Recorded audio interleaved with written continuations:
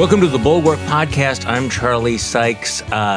Always look forward to having my colleague Mona Charen as a guest on the show. Mona, good morning. How are you? Thanks, Charlie. I always look forward to it, too. Mona, I have to warn you. Okay, I'm ready. The NSA is listening to this podcast. In fact, they have listened to every one of our podcasts. They are tapping our phones. They actually know what I'm going to ask you before I ask you. I think they have implants in my brain.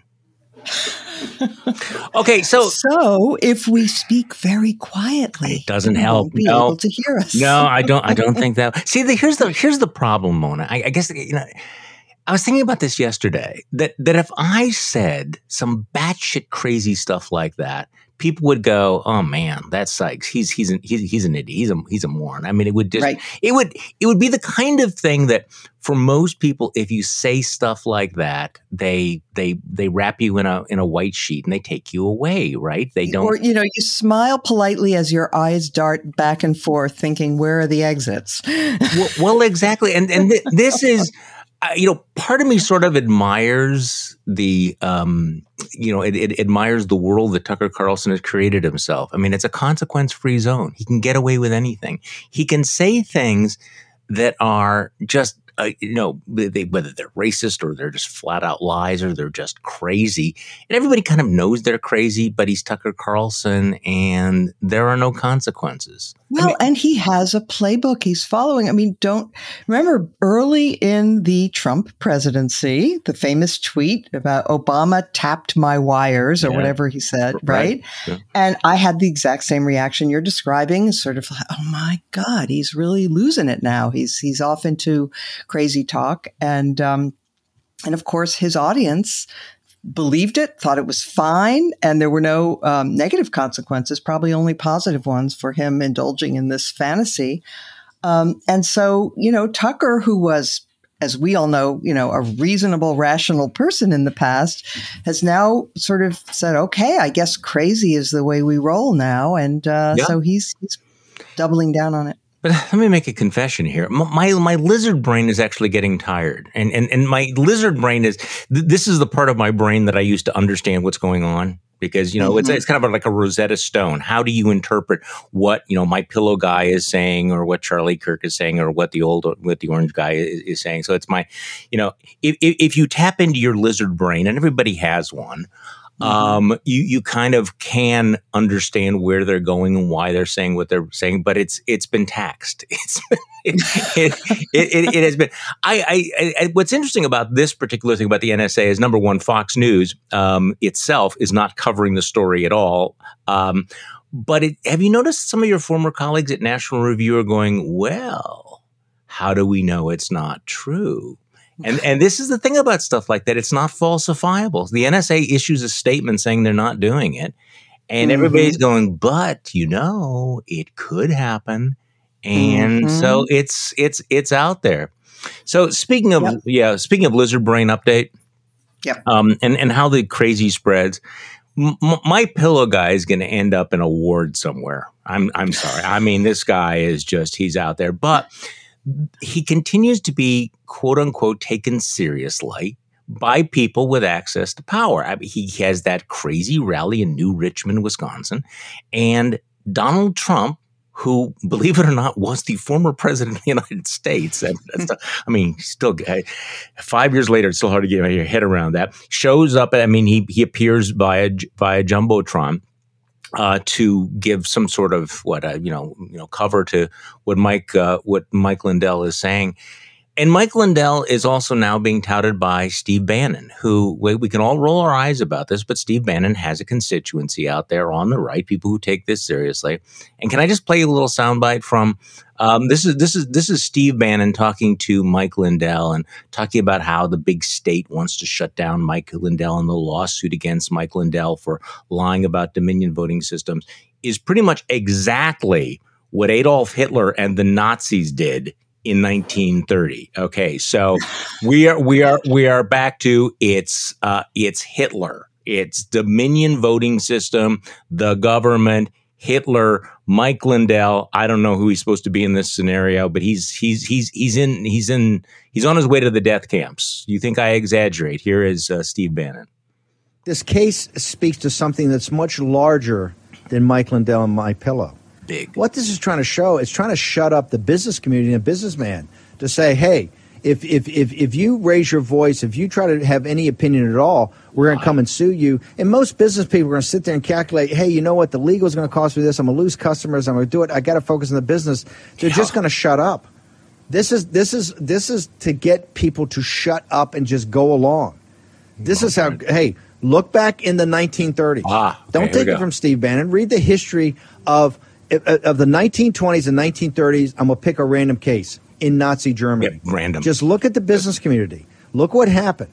Can't look. If you continue to look the other way and shut up, then the oppressors, the authoritarians, get total control and total power. Right, absolutely. Okay? Just read the history of this. That's what this case is about. This case is they wanted Mike Lindell to shut up, and they went to the heart of where he got his resources, My Pillow. Is that not right? This is really, they want every businessman to shut up, and they're telling you, if you raise your voice, if you have an opinion, I'm going to go after your business.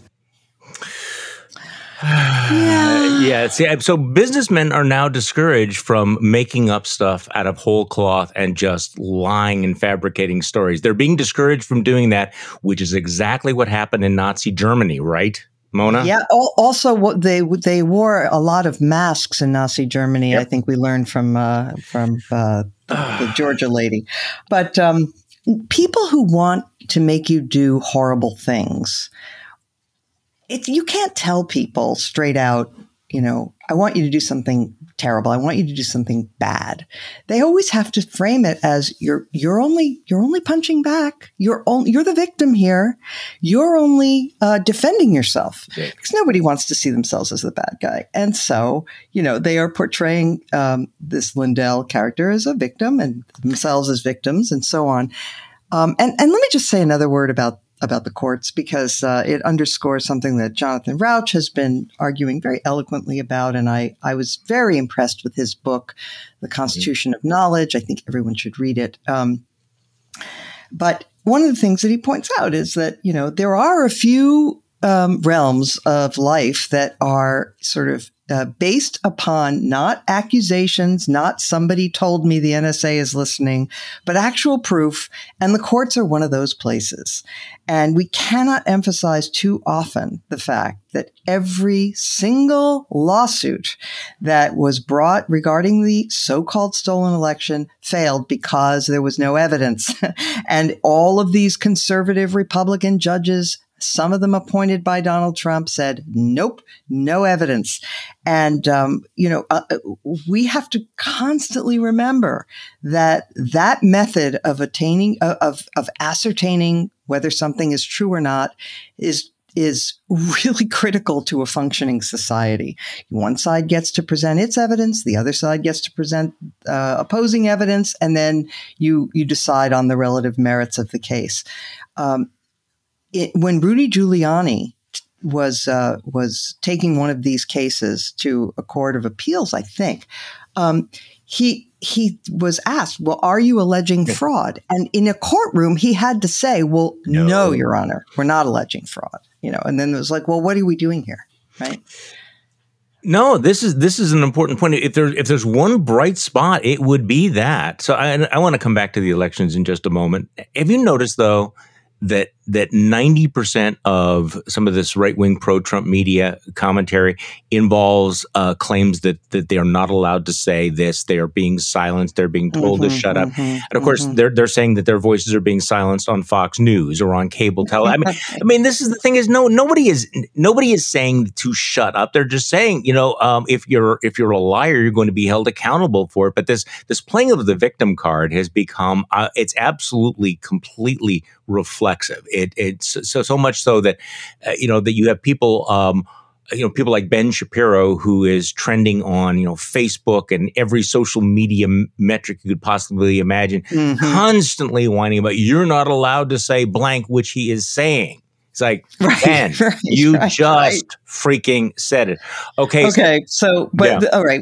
And it is, sorry, but it is bullshit. Okay, fine. But But I also, my both sides hat, put on my both sides hat. Look, I mean, there is a phenomenon, no question, out there in the world that people do resent, which is being told constantly that the terms are changing and that you have to say the right words or you're committing a microaggression.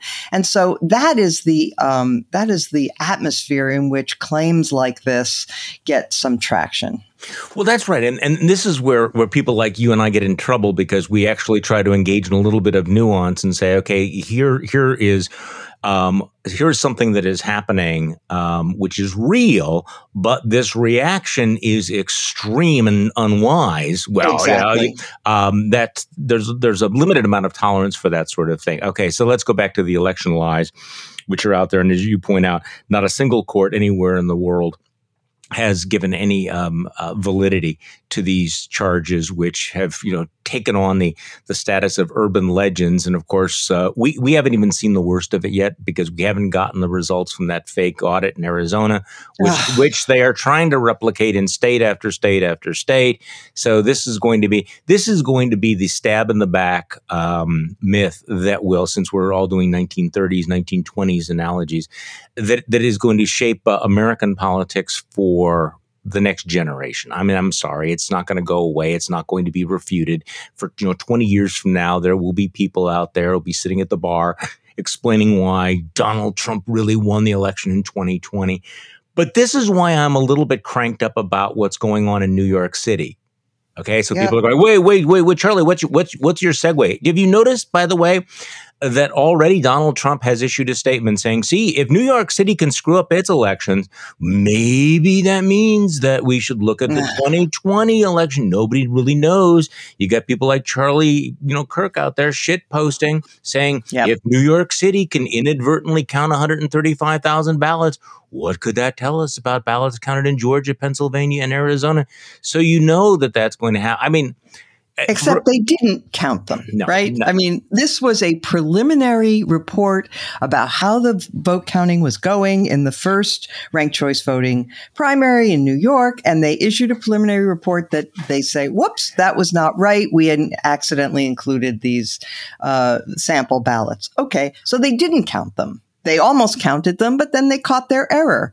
So that's not nothing. Yeah. I mean, it is different. I mean, obviously, it's not good. A lot of people won't hear the explanation, and they will only hear that there was a mistake, and it will contribute to all the conspiracy theories about how elections are fraudulent. But it isn't that. Yeah, we should back up a little bit and assume that people are living their lives, and the New York City mayor's election is probably not top of mind for most people if you don't live in New York City.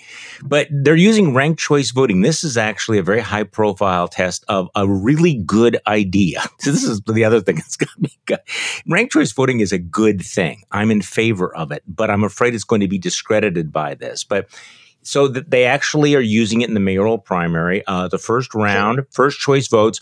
Eric Adams, who is African-American, he's a current police captain, former police captain, moderate, had a pretty strong lead, nearly 10-point lead in the election. People assumed that meant that he was going to win the nomination.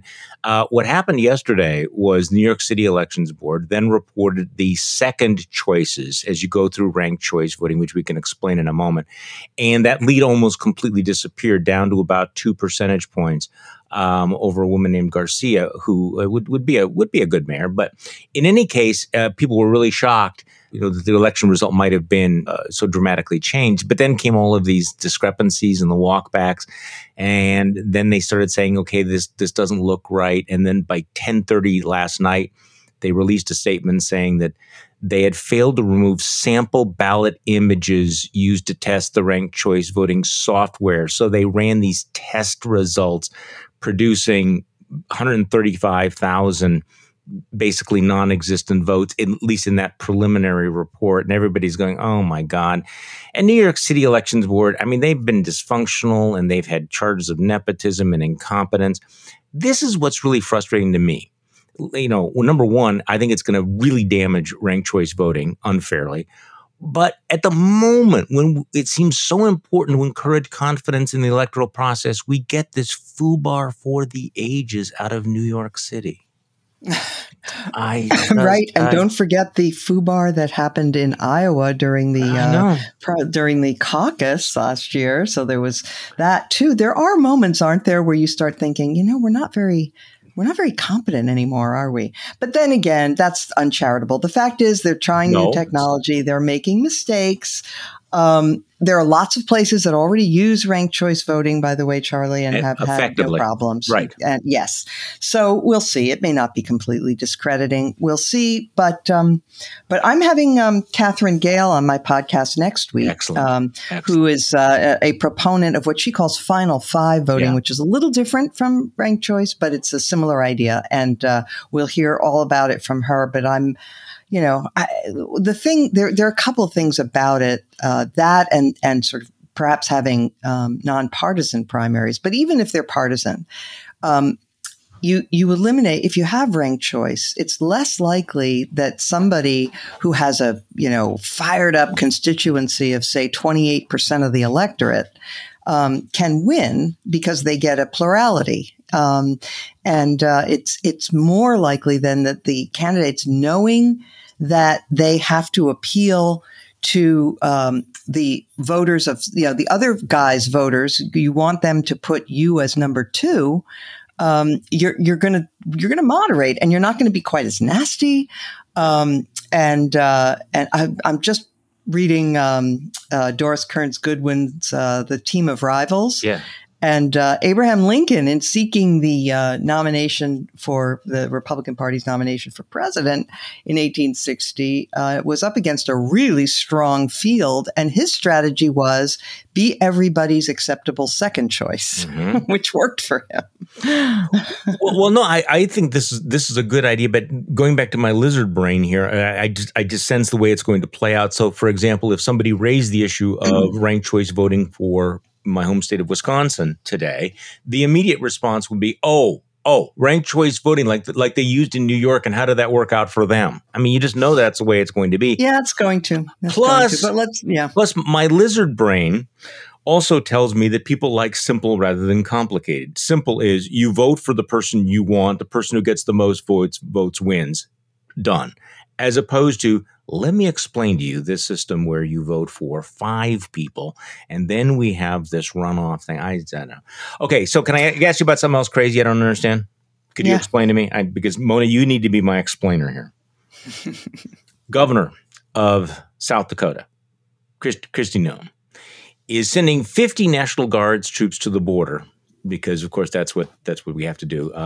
But they're paid for by a private donor, this billionaire fat cat Republican donor who is bankrolling the National Guard. So, I mean, are we kind of privatizing the military? What's going on? How do you do that? So a rich guy says, hey, you know what? I would like the military to do X. I'm going to find some right-wing or left-wing governor who is going to do my bidding. It's going to be right-wing.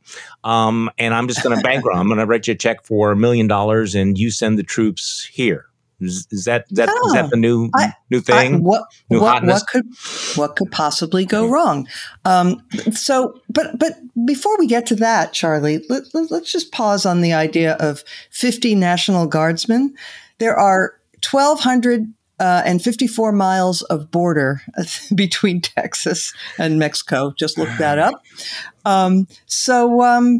If you space them out, they should be able to do a lot of good at protecting the border. And besides, that's not their job. I mean, there are all kinds of legal limitations on how the military can be used domestically. There's the Posse Comitatus Act. There's all kinds of stuff.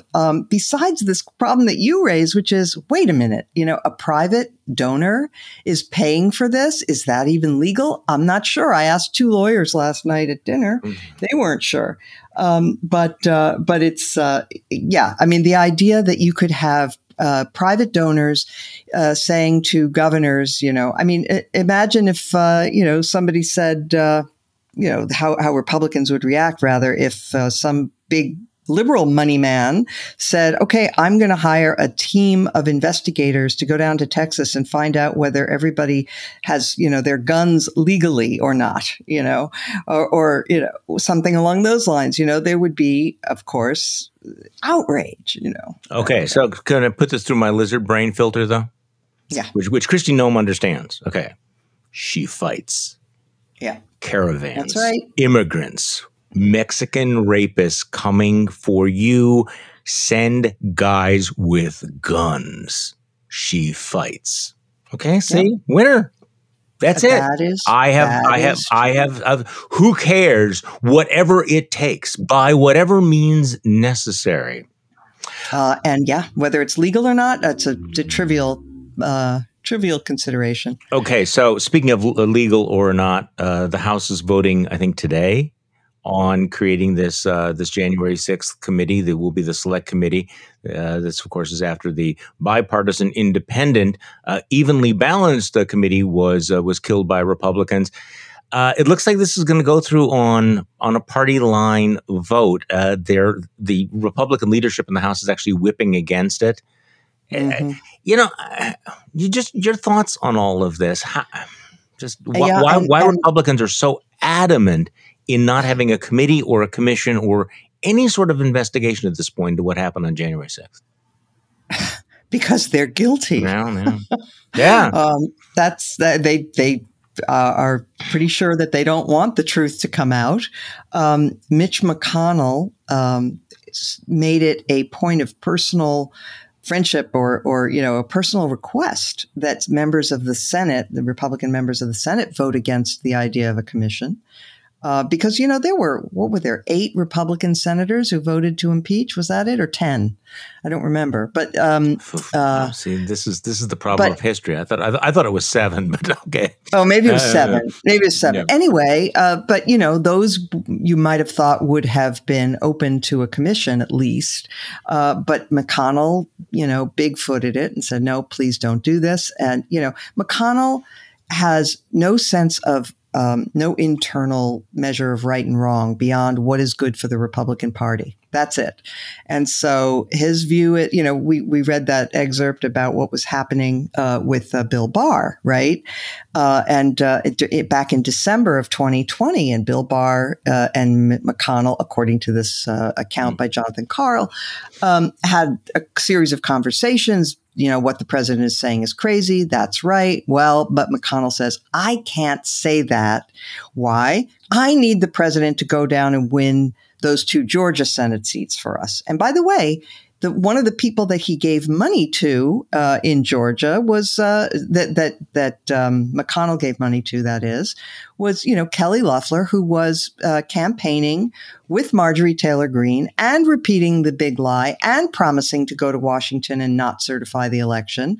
And so the idea that McConnell has clean hands here, no. They don't want the truth. They want to be able to rewrite history at their leisure. It was Antifa. It never happened. They were nice tourists, whatever it is. And so, it's a very, very bitter moment for people who thought that there was some integrity somewhere. I've been pushing for Liz Cheney to be added to this commission, this committee. And I think it's possible. Nancy Pelosi has made it clear that she is, well, at least she's suggested that she's, open to having a Republican in one of the slots, one of the Democratic slots. I think Liz Cheney would be absolutely perfect. That won't stop Republicans from saying that this is a politicized witch hunt or a partisan witch hunt. I mean, no matter what they do, they're going to get the accusation anyway. So you might as well have your best, your brightest, your most forceful advocates out there. So I hope I hope she does that. Right. No, I agree. And don't forget that, while MAGA world will say what it will say, there's a significant minority of the Republican Party, 20% maybe, that is open to argument and facts. So I made a terrible mistake at the beginning of this podcast by activating my lizard brain because now I'm seeing everything through that lens. The part motto part, of the day. well, and I think I've gone down a couple of levels here because I'm looking at the whole issue of January 6th and wondering, with this ongoing attempt to delegitimize the election, getting even darker and more aggressive. At what point will MAGA world say, yeah, the problem with January 6th is that they didn't succeed? They were doing the right thing. It wasn't. It was, these were patriots who were trying to right a terrible wrong, because basically that's what Donald Trump thinks. He hasn't articulated it that way, but given the trajectory, it's not impossible. Where we're going on all of this. So I'm sorry, that was too lizardy. Oh, well, okay. Since we're on the lizard thing, the Paul Gosar story. Okay. Yeah. Now here's my question. I am old enough to remember when Republicans actually understood how to handle stuff like this. Remember Steve King from Iowa, who was this backbencher who was constantly saying racist things. And finally, he just crossed the line where he's saying white nationalist, white supremacist, Western civilization. How did that language become offensive? And back in that day, in the mists of time, Republicans, even the ones who looked the other way, said, okay, that's going too far, white nationalist, white supremacist. So the Republicans stripped him of his committee assignments, and then he lost in a primary. But frankly, I don't want to be misunderstood here, but King's comments are actually seem kind of quaint compared to what Paul Gosar is doing. He's openly flirting with Holocaust deniers, these Nazi adjacent guys like Nick Fuentes. Yesterday we found out that he was holding a fundraiser with Nick Fuentes, who is one of the so-called Groypers. I mean, this is not a subtle or ambiguous thing with Nick. I mean, this is a guy who's Since when did making fun of the Holocaust become unacceptable? Since when? I want to know. Well, exactly. I mean, that's and yet I think the chances that Kevin McCarthy will do anything about him are slim and none. I mean, they're just not going to do it. So this is how Gosar does. Yeah. Sorry. No, Gosar does have the distinction, though, of being from a very large family. He's got something like 10 or 11 brothers and sisters, and they are all united in calling for him to be punished, to be kicked out of Congress. They think he's a danger to the republic. It's an interesting family story. It is, and these, of course, the people who know him the longest and the best. Yes, and they're all trying to tell America, this guy is nuts. He's terrible. Yes. We should expel him from Congress. He's our brother. Whatever it's. Yeah. But it certainly is an indication of how far and fast the Republican Party has fallen, that they're not able to look at a Paul Gosar and saying it is not in our interest to keep you in this tent. I mean, it's morally wrong and it's politically wrong to do that, and they will come to neither conclusion. And people like Lindsey Graham will say, well, you can't win without those people. So we have to make our peace with them. That's what, that's the logic of their recent positions. So before we move on from the election, and I mentioned this before we started the podcast, it's interesting. You had a piece several weeks ago in the Bulwark saying that the one thing the Congress really needs to address when it's dealing with elections is the Electoral Count Act, this bizarre, badly written law from the 19th century that lets Congress, or at least opens the door to Congress overturning the results of an election. And you wrote that in the Bulwark, and it's interesting how many other people have picked up on that since. It kind of feels like you got a little bit of a snowball going downhill, gathering a little bit of momentum as people realize that, yes, the whole problem of how we cast votes is relevant, but right now the real danger is how we count those votes. Yeah. Exactly. And look, I mean, you can, on the one hand, you can recognize that what many Republican state legislatures are doing is being done in bad faith. They are attempting to limit the vote from constituencies that they think won't support them and whatever. Okay. That's not good. But the fact is, the real urgent danger is what we came close to, what Donald Trump was urging upon the Congress in 2020, which is in 2021, rather, in January, which is to use their power to decertify election results from states where it went the other way.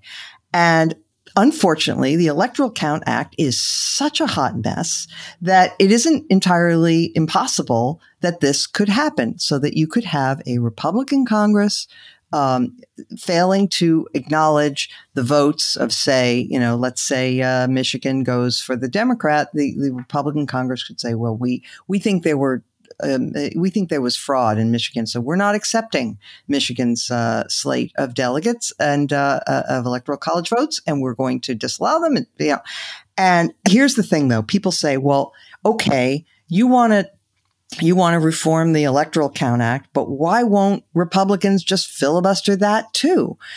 And so my answer to that is, first of all, they might, but it would be harder for them, because their rationale for all of these voting changes that they're making in the states is that they're guarding against fraud, right? That they are trying to, make sure that there's a voter ID component on requesting absentee ballots, so that, ballot harvesting will be more difficult, et cetera, et cetera. And, you and I have talked, I think, before about, that the Democrats should not die on the hill of voter ID. It's broadly popular, including with Democrats and minorities, and it's not something that the Democrats should make a big fuss about, rather. And similarly, by the way, I think that a lot of the attention about, they're trying to limit how much water you can give somebody, or whether you can give somebody water while waiting in line to vote. Honestly, who cares, right? Don't make that the big issue. Bring your own water. The issue is changing the Electoral Count Act to make sure that a badly motivated Congress cannot easily, as it currently can, dismiss the votes of the Electoral College. Right now, it just takes one congressman and one senator to object to the count from any delegate from any state. So increase that, make it 2/3 of those present, or whatever. Similarly, it now takes a majority, make it to disallow the votes from a state. The one senator, one congressman was to consider it, right, and then they have to go to their separate bodies. But increase that to a supermajority. Take the wisdom of the Constitution, apply it here, and clarify all of these rules that are unbelievably opaque in this horrible piece of legislation. And it will be harder for Republicans to argue that this is something that is just increasing Democrats' power, right? We'll see. But no, I think this is and legal experts have long said that law is just badly drafted. Terrible. It is just, it's incoherently drafted. Yep. The history of the law is, as we say, at minimum problematic. I actually think they will address this at some point, because I think the more people think about it, the more they'll recognize that this is crucial. Okay, can I talk about something that I have not actually mentioned at all? On the podcast. I've hardly mentioned it in my newsletter. I think I've had one tweet about it, but I am thoroughly obsessed about it. This collapse of the condominium down in Surfside, Florida. It is such a terrible tragedy. It is so horrible. It is so incomprehensible to me how something like this happened, how building codes and building inspections did not catch the problem, why repairs weren't made. There's so much about this that bothers me, that buildings like this should not fall down in the United States of America. And if this one fell down, then it's not the only one that's on the brink down there. I honestly do not understand. Parenthetically, I don't understand the people in the adjacent condos who have not realized that you need to get out now. Go. So any thoughts about this? Because it just seems like a failure on so many different levels. It just feels like a competence failure, an engineering failure, a political failure, a failure of responsibility, a failure on the part of the condo board. All of the above. Yeah. And it is mind-boggling. This is the kind of thing that you see happening in China. There were buildings that collapsed because they were thrown up really carelessly, and rail trains have gone off bridges because of poor construction in China, and they left a whole trainload of people who had fallen into a ravine. They left them there because they couldn't reach it to pull the bodies out. And so, you think of that kind of thing happening in countries that are dysfunctional, that are poorly run, that don't have checks and balances. Whenever you do anything in your home, I'm sure it's the same in Wisconsin. I mean, we just put a awning in the roof over our backyard to get some shade. Anyway, you've got to get a permit. You've got to get the county to come over and make sure it's okay and it's not going to fall down, and that the contractor is certified and licensed, and on and on and on.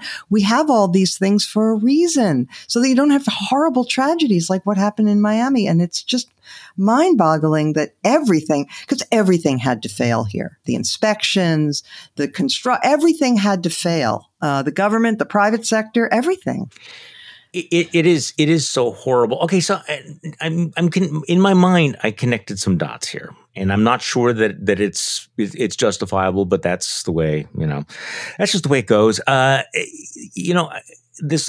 question of what is a conservative, what is not a conservative, which has become very tedious because I think that the term conservative almost means nothing anymore, except loyalty to Trump. But being a conservative does not mean that we don't repair infrastructure. I mean, is that clear? I mean, honestly, it's because I'm thinking about the infrastructure bill, and I don't want to get into the quagmire of the negotiations about this, but building things and fixing bridges and replacing roads does not strike me as radical socialism. It strikes me as the thing that any prudent country does. We used to invest in the country. We built the transcontinental, railroad. We built the interstate highway system. These were not partisan issues in any way. Now, I'm not endorsing everything in the Biden infrastructure package, but what is the conservative position on infrastructure? I would think that not updating infrastructure, not making repairs, not making investments is not conservative at all. And yet, in the minds of some folks, just being against everything is the only legitimate conservative position. Where do you right, because so the conservative position, the Republican position is, if the Democrats are for it, we're against it. Yeah, that's pretty much it. Although, perhaps there would be enough Republicans who would say, vis-a-vis the first infrastructure bill where they announced a deal on the compromise bill, who there are enough people who would want to cut ribbons and take credit for, bringing jobs and bringing construction to their communities and so on. And by the way, Charlie, just on the subject of, what's the conservative view on infrastructure? I don't know anybody who thought of themselves as being conservative who didn't make the distinction in the past between what governments borrow money for, right? I mean, to borrow money to win World War II, well, that's an important thing to do. To borrow money to improve your roads, bridges, airports, all of those infrastructure things that will then have benefits going down into the future and help your economy thrive. That's a very good use of borrowed money. A less good use of borrowed money is to just send checks to people. For that, you should find the money elsewhere. But or at least that was the case that we used to make. But look, I actually think in this case, and I think he acknowledged it, that Biden made a mistake, that he should have just accepted the compromise, which would have been a big win for him, is a big win for him and for what he is trying to convey to the voters, namely, I can get things done. And it would have, Republicans would have been able to, say, well, I brought jobs to my district or infrastructure to my district, and they would have gotten something too. Everybody would have walked away happy. It would have ratified the notion that we are not so dysfunctional and polarized that we can't do anything anymore. And so it would have been great. And unfortunately, he did make that mistake, which he rapidly tried to correct. But he made that mistake of saying, no, we're going to link it to the other infrastructure, which is the so-called human infrastructure, which is a whole other thing, which the left wing of his party very much wants. And, look, I'm not passing judgment as to whether that spending would be a good idea or a bad idea, but he really needed to just take the win. Right. And this was a blunder, and I mentioned this yesterday. And the specific blunder was saying that he would veto the bill that he just endorsed if he didn't get the other thing. That kind of linkage was the bridge too far. Obviously, they're going to pursue a two-tier, a two-track plan, and the reality is that progressives will get a lot of what they wanted in the reconciliation bill, but they won't get everything. But so it's going to be interesting to see whether or not the left wing of the party is willing to scuttle the Biden presidency, because Biden is now between these two vices. I mean, obviously Mitch McConnell will do everything possible to derail his presidency to stop this, but also there is that wing of the party, the progressive wing of the party, that will not. For whom the perfect is the enemy of the good, and we'll see how pragmatic or how ideological they are here. Well, and I don't know. Yeah, well, and the Democratic Party has, famously has many more factions, many more rooms than the Republican Party at the moment. And you do have a struggle going on between people like James Clyburn, who I give a lot of credit for the fact that Joe Biden was the nominee in 2020 and basically saved America. Thank you, James Clyburn. But between people like him, who he's a longtime congressman, African American, he is a moderate. He's against, as he says, he has condemned the left wing of the party, the progressives, for their what he calls sloganeering, things like defund the police. He said, in the 60s I was against burn baby burn, and now I'm against defund the police. It's not what I support. It's not what my constituents want, and it's harmful to the party. And then there's the AOC wing, and they have a lot of support. So it's interesting to watch that play out. And of course, I know which side I'm on. So the story about Jim Clyburn is very interesting. I'm really glad you brought this up, because he is the number 3 ranking Democrat in the House of Representatives, and I think obviously played a central, if not the central role in the nomination of Joe Biden to be president. Yep. So James Clyburn has done something kind of unusual. He has made an endorsement in an Ohio congressional race to head off the candidacy of a supporter, a really close, ideological acolyte of Bernie Sanders. And he said that, this is a direct quote, "When I spoke out against sloganeering like burn baby burn in the 1960s and defund the police, which I think is cutting the throats of the party, I know exactly where my constituents are. They are against that, and I am against that." So he's willing to take a stand against what he sees as politically damaging elements in his own party in the way that Republicans, I think, have not been willing to do sometimes. In their own party, right, exactly. Exactly. But it is interesting the role that Clyburn is playing, because he brings a huge amount of credibility. I suppose you could say that he represents the Biden establishment in the party, but it does make you wonder how hot this internal civil war between the Biden wing of the party and the Bernie wing of the party might become, and whether it might actually manifest in votes. I guess I'm scared. Every time I bring this up, I am reassured by people who say, Charlie, you need to understand that the Democrats are much more pragmatic, that in the end they will do the right thing. But the margins are so thin, particularly in the House of Representatives. It does not take more than a handful of folks in the House to blow up this whole thing. So I don't know. This is a stay tuned. I sort of get the sense that everybody right now is just positioning. Everybody is obviously, laying down their markers. And so in some ways, they're doing their job. They're doing what they're supposed to do. And it doesn't mean necessarily that it's going to blow up. But boy, it's if Biden pulls this off, it will be one of the most impressive legislative victories that I can recall. And I say that advisedly, because, when you look back at other major legislative victories by presidents, they did it with huge, comfortable majorities. It's really much what Biden has to do is thread the needle in the most acrobatic possible way, like threading a needle while walking across a tightrope above a river of alligators. I mean, it's like that, you know? Yeah. Well, and do you remember at the end of the campaign last year, there was a lot of talk on conservative sites and so forth saying, I may just have to vote for Trump because, even though he has his faults and everything, boy, the Democrats are crazy and they're so extreme. And if we vote for Biden, then we're going to get, Puerto Rico as a state, and we're going to get the end of the filibuster, and we're going to get, what else did they worry about? I don't remember. But anyway, they had a long list. Supreme Court. Pack Supreme Court, right.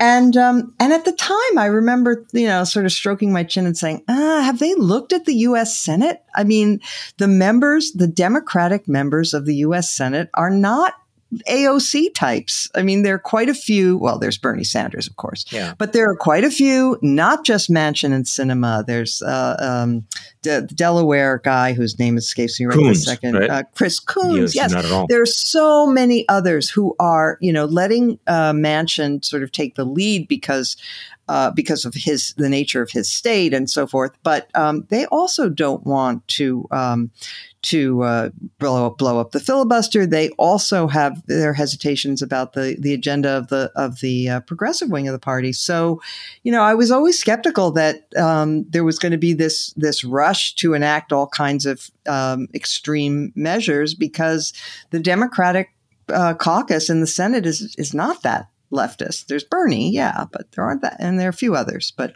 it's a mix. It's very much a mix, and so is the House caucus. And unfortunately, as I've said many times, we don't hear as much about Abigail Spanberger as AOC, and yet she has just as much of, in many ways, is just as influential within that caucus. And Abigail Spanberger types are the way for the Democrats to hold power. And they just, the progressives don't want to accept that. But that's the reality, because that's the nature of the country. It is. If they had a lot more Abigail Spanbergers, then they wouldn't have this razor thin margin in the House. And she's the kind who's most endangered by the defund the police rhetoric. It is people like her and Connor Lamb who, in fact, are on that razor's edge.